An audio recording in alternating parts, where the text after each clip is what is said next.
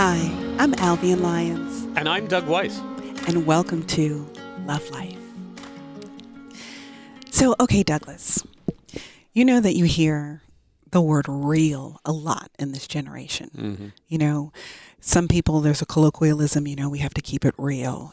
Things have to be real. We love reality television. Everything is about what real is. But what happens when we're talking about real in terms of relationships? How do you know when a relationship is real? Yeah. So the funny part about that, I think, is that what we call real so often feels very unreal. Right. It feels more fake than anything else. Exactly. I mean, reality TV, really? Reality? Although sometimes, another story. In any event, the question's a good one. How do you know when you found Mr. or Ms. Right? Mm-hmm. And what's the litmus test for that? Mm-hmm. I mean, I said in another podcast, for me, the litmus test is you wake up every morning and you look at that person and you say, I love this person. I love this person. That love doesn't go away. It doesn't. It's not something that you feel one day and not another.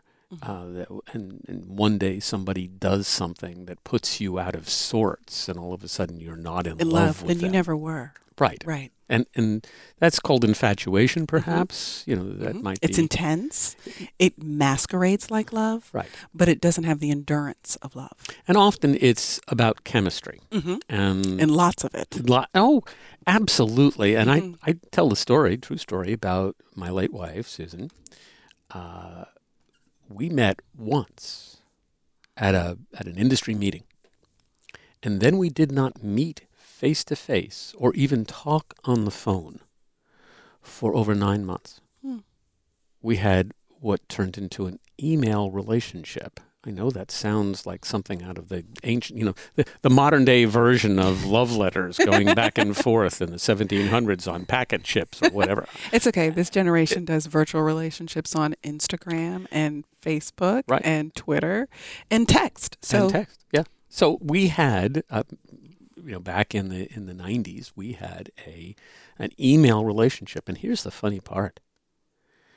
We fell in love by email. So that when we finally saw each other again, I had forgotten what she looked like. We met, we agreed to meet in this hotel lobby, and I brought a book knowing, I didn't know, I got there a little early, and so I'm reading my book, and every time anyone walked into the lobby, I'd look up and think to myself, is that her? Susan? Right. So, and I got absorbed in the book, and I'm reading the book, and all of a sudden she's standing there, and I look up and went, "Oh my, that's Susan." And it was like, this is the one. Oh, and it was perfect. If Hollywood had directed this, they could not have done it better. There were these shafts of sunlight coming through the windows in the lobby. These rays spilling on her. Like backlighting her perfectly. and she's just standing right there. And I looked up, and it was this, who is this angel? I mean, that sounds corny as can be. That's what you're going to say. But that was the experience of it at the moment. It was this angelic presence standing there. And I was just... my heart leapt out of my chest. It literally was racing, and I knew that you were in love. I knew I was in love, but it wasn't because of the chemistry of seeing her. It was all because of the time. It was the 9 months of writing back and forth, and without any of that physical stuff in the way, understanding who this person was.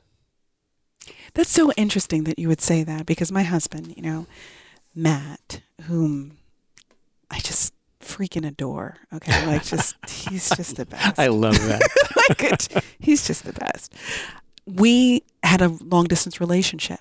So we met on the street. literally on the street. So he was walking down the street one day, and my dad was out of town on a business trip, and I had his new sports car, and I was on the other side of town that I wasn't allowed to play in because Daddy was away. Well, you were in trouble. You were in trouble. And I had my college roommate and my little sister in the car, and I think my college roommate says to me, "Oh my God, he's so cute." And she said that he looks like Eric, which was a guy that I dated in college who was a model. So we were starting in a good place from my perspective. So I decided that I would pull the car over, and forgive me, guys, I was young. I didn't know any better. So I decided I would pull the car over, and I was looking in my side mirror to determine as he got closer if he was as cute as Eric was. And as he got closer and closer, he got cuter and cuter and cuter. So I decided that we would have a conversation. Well, we talked that day at the car, and then we have a phone conversation. And I love the fact that you're the one taking the lead here. Oh, totally. Yeah. It was horrible. Like I was a millennium woman, and we ended up talking. And let me be clear, he didn't call me. Oh, we exchanged phone numbers, but he didn't call me, which I was not accustomed to. Right. So I decided to call as a survey. But we're guys, and we're partly feral. So. Tis true. But his logic was that he didn't think that I was going to take him seriously. So he didn't know that it made sense for him to make a phone call that would probably go nowhere, given that sort of the exchange that we had. And I can tell you guys on a different day all the details of that. But for sake of time, we end up having a very long conversation on the telephone. And we go out for a date. We went to go see True Lies in 1994. Wow. And we stayed together after that. And we went to 2 different colleges. But because we didn't have, similar to your story, we did not have the physicality of each other to really muddy the waters of whether or not we had a real connection. Much of our relationship was literally by letter, because email was not a big thing then. So we wrote letters back and forth, and we talked on the phone, and every vacation, every break we would be inseparable, but then we'd spend long periods of time separated again. And I will admit that both of us, at different points saw other people for kind of casually and quietly, knowing that we wanted each other, but the companionship of being long distance, we didn't necessarily have the maturity to be able to handle that at 19 and 20 years old, But there was not a question about the fact that he's different and she's different, such that over time, as we matured, all the other kind of temporary fillers became completely unnecessary, and it just became about us, because at the foundation of our relationship was an immense friendship. Yeah. And I tell people all the time, who like to say, sort of in air quotes, I marry your best friend. Well, there is real merit to that, to marrying someone that you have the kind of dynamic that you would have with a best friend. I can say to Matt, I need you to hear this as my best friend, but not as my husband. Oh. And he can do that. That's like great. He can switch hats, and he can say to me, okay, babe, I know you're my wife, but I really have to tell you this. And he could say, and we could talk about, some gorgeous woman that he saw, or, some really interesting romantic dream I could have had. And we're not threatened by that, because secrets are like cancers in a relationship, and we don't keep secrets from each other. And there's just this safe place that being able to be real with each other has afforded us, because we're never in the business of hurting one another with anything that comes out of our mouths. But to be real requires, it takes some effort. Oh, it does. It's easy to allow yourself to just sort of coast along in the fantasy world of the feelings that you're having in the moment for somebody, rather than to step back and objectively understand who they are and whether this is the right person for you. And sometimes we commit a kind of serial stupidity. We find ourselves repeating, going back to the same kind of person that we already know is not right for us. Right. It's nothing to do with them. Right. They're not bad people. Right, but they're bad right for us. Exactly. Right. I my favorite joke is Paula Poundstone's famous line about her cats, that they keep eating rubber bands and spitting them up, and she thinks that they just assume that they got a bad batch the last time. It's kind of like some people have a dating experience like that. it didn't work out that time, but I'll try it again. Yeah. Right. But they say that's the definition of insanity, doing the same thing over and over again and expecting different results. And we do it in relationships all the time. I have to confess that I did that. In early in my life, I had a pattern of being attracted to a certain kind of person. And they were all, let me say, categorically beautiful people, wonderful people. I was a wounded person myself. I wasn't whole because of some things that had happened early in my life when I was a child. Right. And I kept being attracted to other wounded people who were not whole. And together, we, instead of becoming whole together, we wounded each other.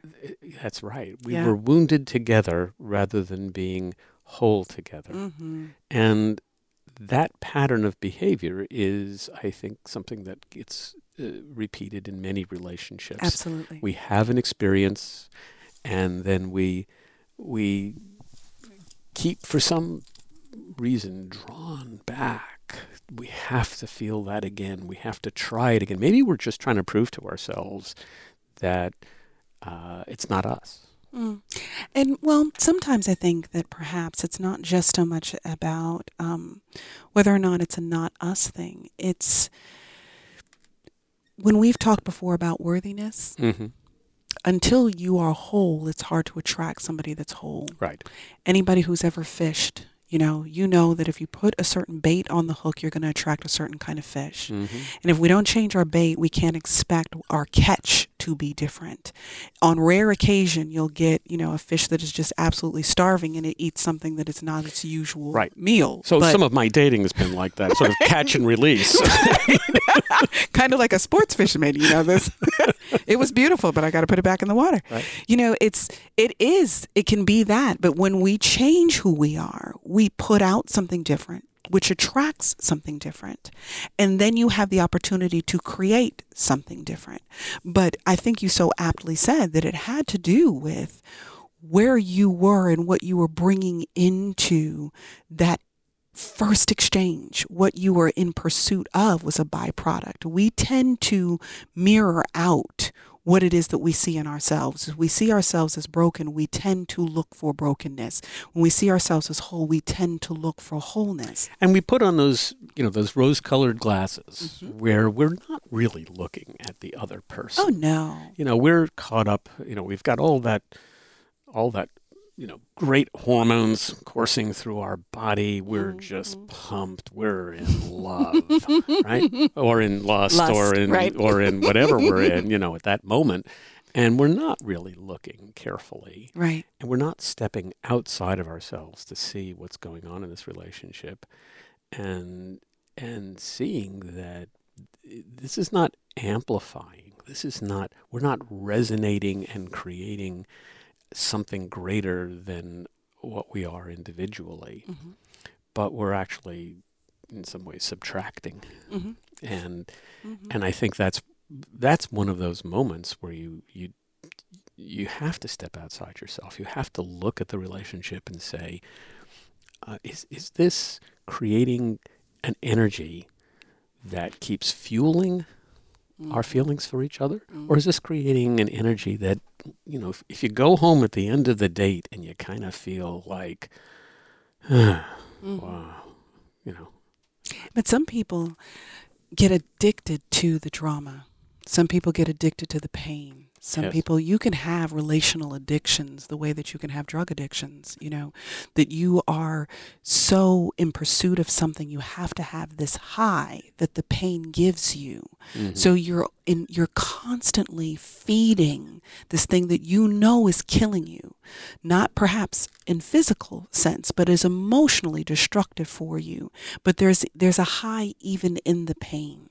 So we have to be honest with ourselves, that where we are and what we're doing and what's going on. And sometimes part of the reason we don't pursue certain things is because of that fundamental fear of rejection, that someone whole will not want me. So I'm in pursuit of what's broken because only that would accept me because I myself am broken. I'm addicted to love. I mean, there's more than a song in that. There's such truth to that. We get hung up in the good rush of feelings of being in love, that we keep pursuing that rather than pursuing a person. Absolutely. Rather than pursuing a relationship. And we refuse too often to love ourselves first. We're waiting for somebody else to fill us rather than fill They'll make ourselves. me whole. Absolutely. Yeah. We've got to be real about it. Well, that's our story for today. We hope you're going to send us some stories that we'll put on the air, and we'll respond to you. And if you'd like to do that, you can write to me at doug@lovelife.digital. Or you can write me, Alvian, at lovelife.digital. Bye, folks. See you soon.